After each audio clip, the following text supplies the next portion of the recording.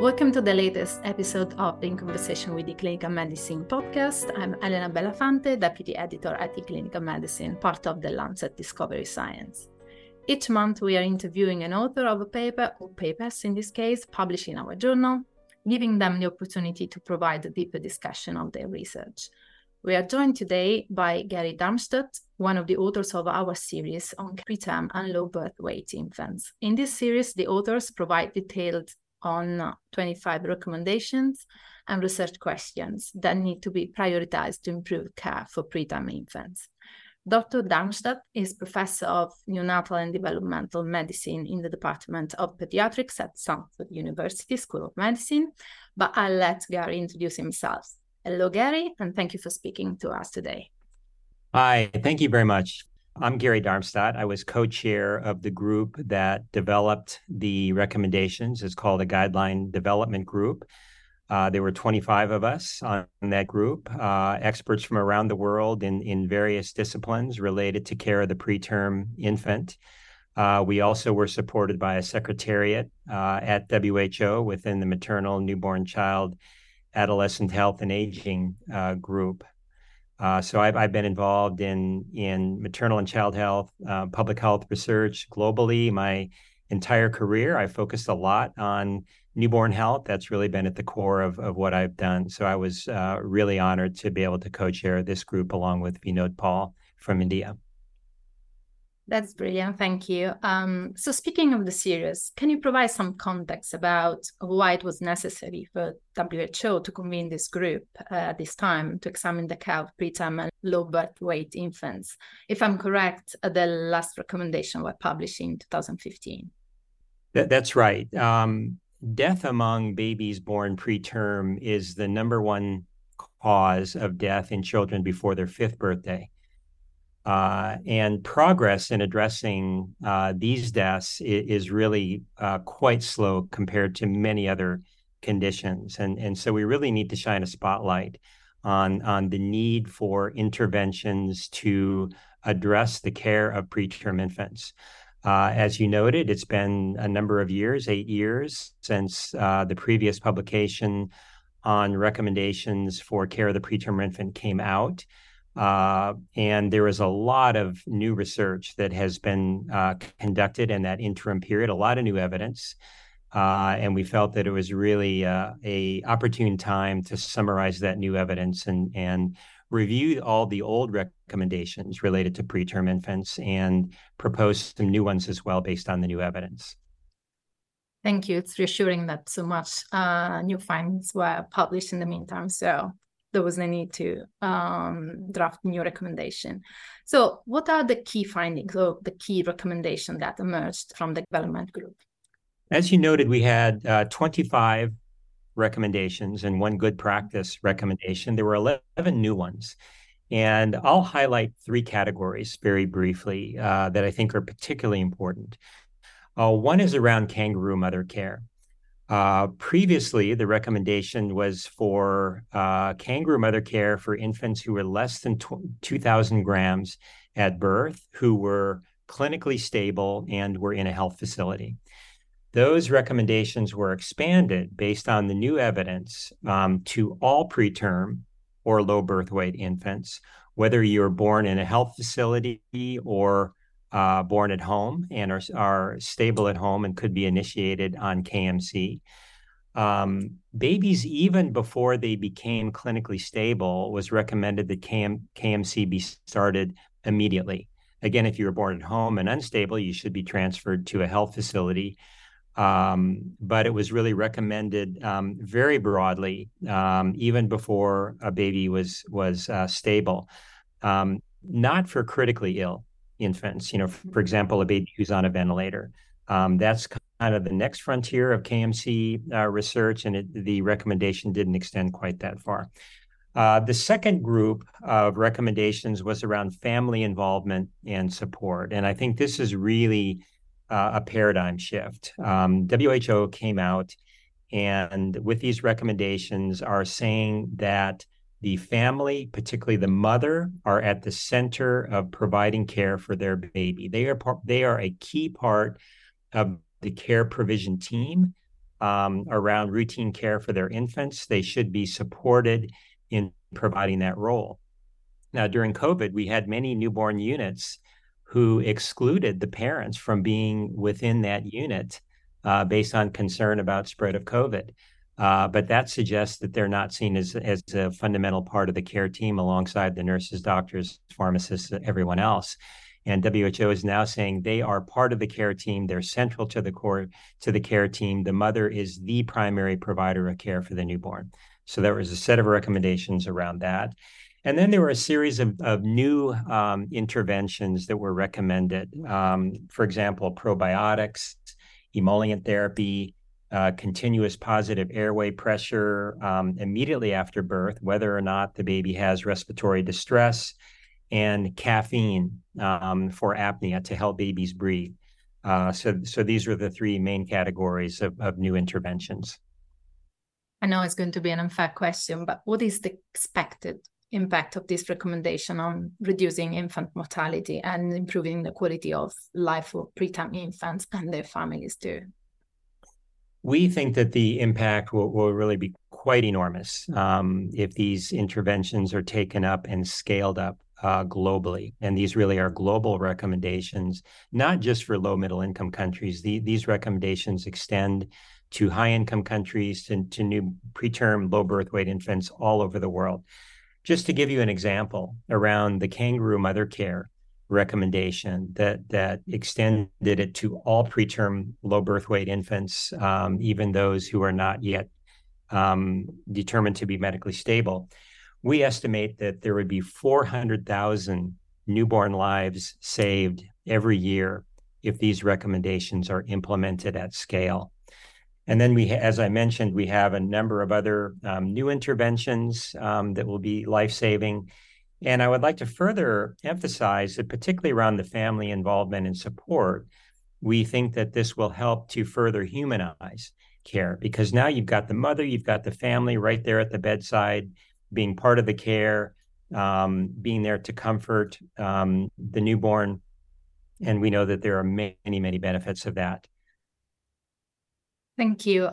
So regarding the kangaroo mother care that you mentioned, this was recommended as routine care for preterm and low birth weight infants. So can you explain a little bit more what is the kangaroo mother care and why it's so important for the infants? So kangaroo mother care is where the baby is placed skin to skin on the mother's chest, or it can be another provider. It can be the mother's partner. It can be another family member, but typically the mother is the key provider here, holding that baby in prolonged skin-to-skin contact and with promotion of breastfeeding or breast milk feeding. That really is the fundamental definition around kangaroo mother care. It is important for many ways, many reasons. Looking first of all at the health benefits, reduced mortality, improved growth, improved respiratory neurologic stability and maturation, improved cognitive function, improved brain maturation, later on, improved school performance, and even beyond that, improved economic productivity potential. So tremendous benefits for the newborn. There are also many benefits for the provider of KMC. We know that for mothers, it reduces postpartum depression and anxiety. It improves their bonding with their newborn. It even reduces maternal hemorrhage after the delivery for the mother. Many of these benefits also extend to other care providers, even to fathers or other family members. They gain confidence in caring for their newborn. They bond. They have, it has long-term relational impact, improved relations between a mother-baby, father-baby, mother-father, mother-partner, many benefits along those lines. So those are really what we see as the long-term and the short-term benefits of kangaroo mother care, both health-wise and mental health-wise, and even extending to economic productivity for countries. Thanks for explaining it. It's really fascinating. I've always been fascinated by kangaroo mother care. So the importance of the contact the mother is not up for debate here, but you mentioned also that family involvement in routine care was also highlighted in recommendation. You kind of already explained a little bit why, but how does involving families in care contribute to better outcomes for these infants? Yeah, thank you for asking that question. This was really the first time that this had been comprehensively examined. We did reviews of all the evidence for really all of these interventions, and it was the first time that family involvement and support had really been summarized. And what we found were a number of health benefits for the preterm infant. First off, for example, we found that the number of complications of prematurity were lessened, retinopathy of prematurity, decreased risk for infection, improved growth, improved neurodevelopment, decreased length of need to stay in the hospital, improved breastfeeding, a number of health outcomes and practices that were improved when the family is involved in the care of their newborn.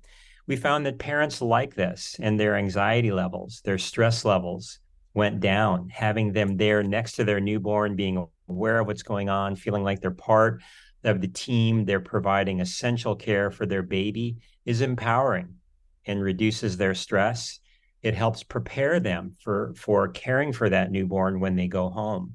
We often find that environment is bewildering and anxiety provoking for parents and families, and they're afraid, anxious, and often unprepared to care for the baby when it's time to be discharged.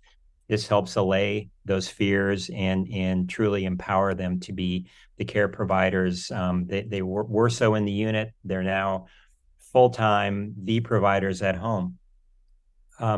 We found evidence that home visits after that time of discharge are an important component of this as well. That the family receives a visit from a health provider who, in their own environment, helps them to adjust and to be providing that care.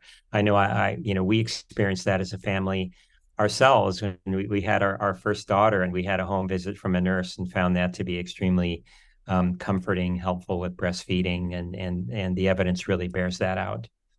So some recommendation seems for non-expert like me easier sort of to follow, so to say, but others seems be less easy to implement. So which are the next steps for the implementation of the key recommendations? And what are the challenges, if you can explain both low and high income countries, if there are any differences? Well, these recommendations, as I mentioned, and as you just highlighted, really are for preterm infants all over, for all different kinds of contexts and situations.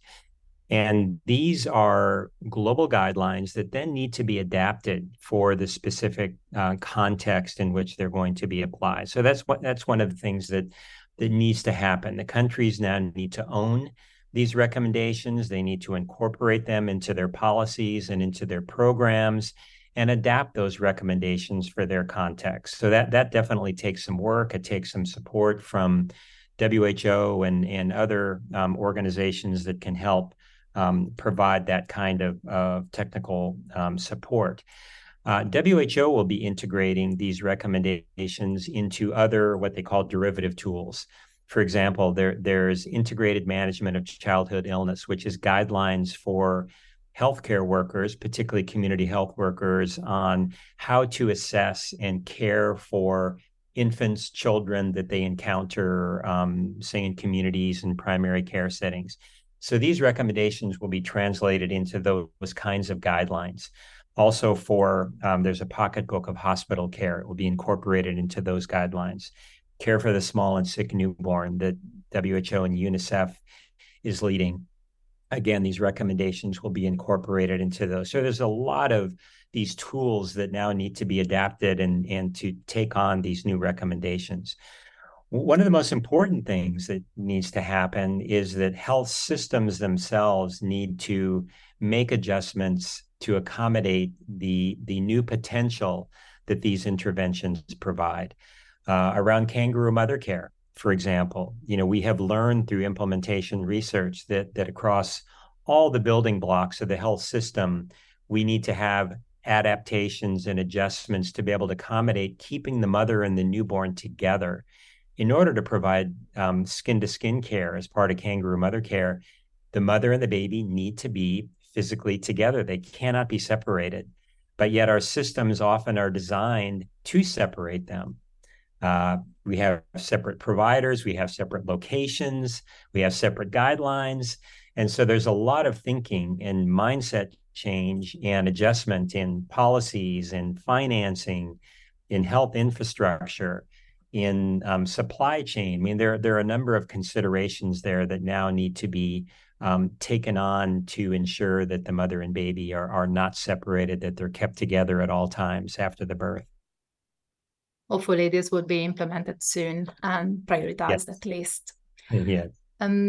So moving on, regarding the second paper of the series, the one on research priorities, could you tell us which were the key factors and considerations that the experts took in account when generating research questions for care of preterm infants? Yes, this was really an exciting opportunity for us because as we went through each and developed each of the recommendation, we had a tremendous amount of new evidence to look at. But as we reviewed that evidence, we also were able to identify gaps that existed and key research questions that emerged from that analysis. And some of the things that we were considering as we developed those research priorities were things like, if we answer this research question, is it going to make a direct contribution to improve care for preterm low birth weight infants? Is it likely to result in significant improvements in health, neurodevelopment, even economic potential of nations, as we talked about for KMC? Is it something that we can answer? Is it doable research? Is it going to fill an important knowledge gap? Once we answer this question, is the intervention going to be feasible to implement? And it's got to be implemented to make a difference. And is it likely to promote equity? Equity was something that ran through all of our discussions. And then finally, the kind of the summative question is, if we answer this question, is it likely to improve further WHO recommendations for the care of preterm or low birth weight infants? So those are really the main considerations that we made. Thank you for explaining it. And finally, if you had to choose one, which one of these research questions would you prioritize and why? Boy, that's a hard one for me to Apologies. answer. I'm not sure I'm going to give you just one. I think okay. I'm going to use my prerogative here and maybe name a couple, maybe three. I've mentioned the family involvement and support as really being a paradigm shift in care around preterm infants. And what we really need to learn now is how to operationalize that. But what does that actually mean? How do we improve family involvement and support? What are the means by which that would occur? Are they educational? Are there digital tools? There's a number of questions there. So that I would really highlight as a key research need now. Around kangaroo mother care, as we've mentioned, we've learned a lot over the last, say, decade, even the last 5 years. The next frontier around kangaroo mother care is, what about the critically ill baby? Can you provide kangaroo mother care, say, to a baby who's on a ventilator, who has respiratory instability? And so this is one of the questions that will be answered, and there's research underway already to try to do that. A third one that I personally would highlight is around emollient therapy. This is really the first intervention among WHO recommendations that deals with the skin. And the skin barrier is really a very important organ. It's the largest organ of our body, and particularly for a newborn, and plays a very important role in our health and in our survival. And so I'm really excited to see, as a person trained in pediatrics and in dermatology, that we now have a skincare recommendation here. We do have some additional things to learn about how do you improve the skin barrier function to prevent sepsis, to improve growth, and to see whether it improves even the mortality of preterm infants.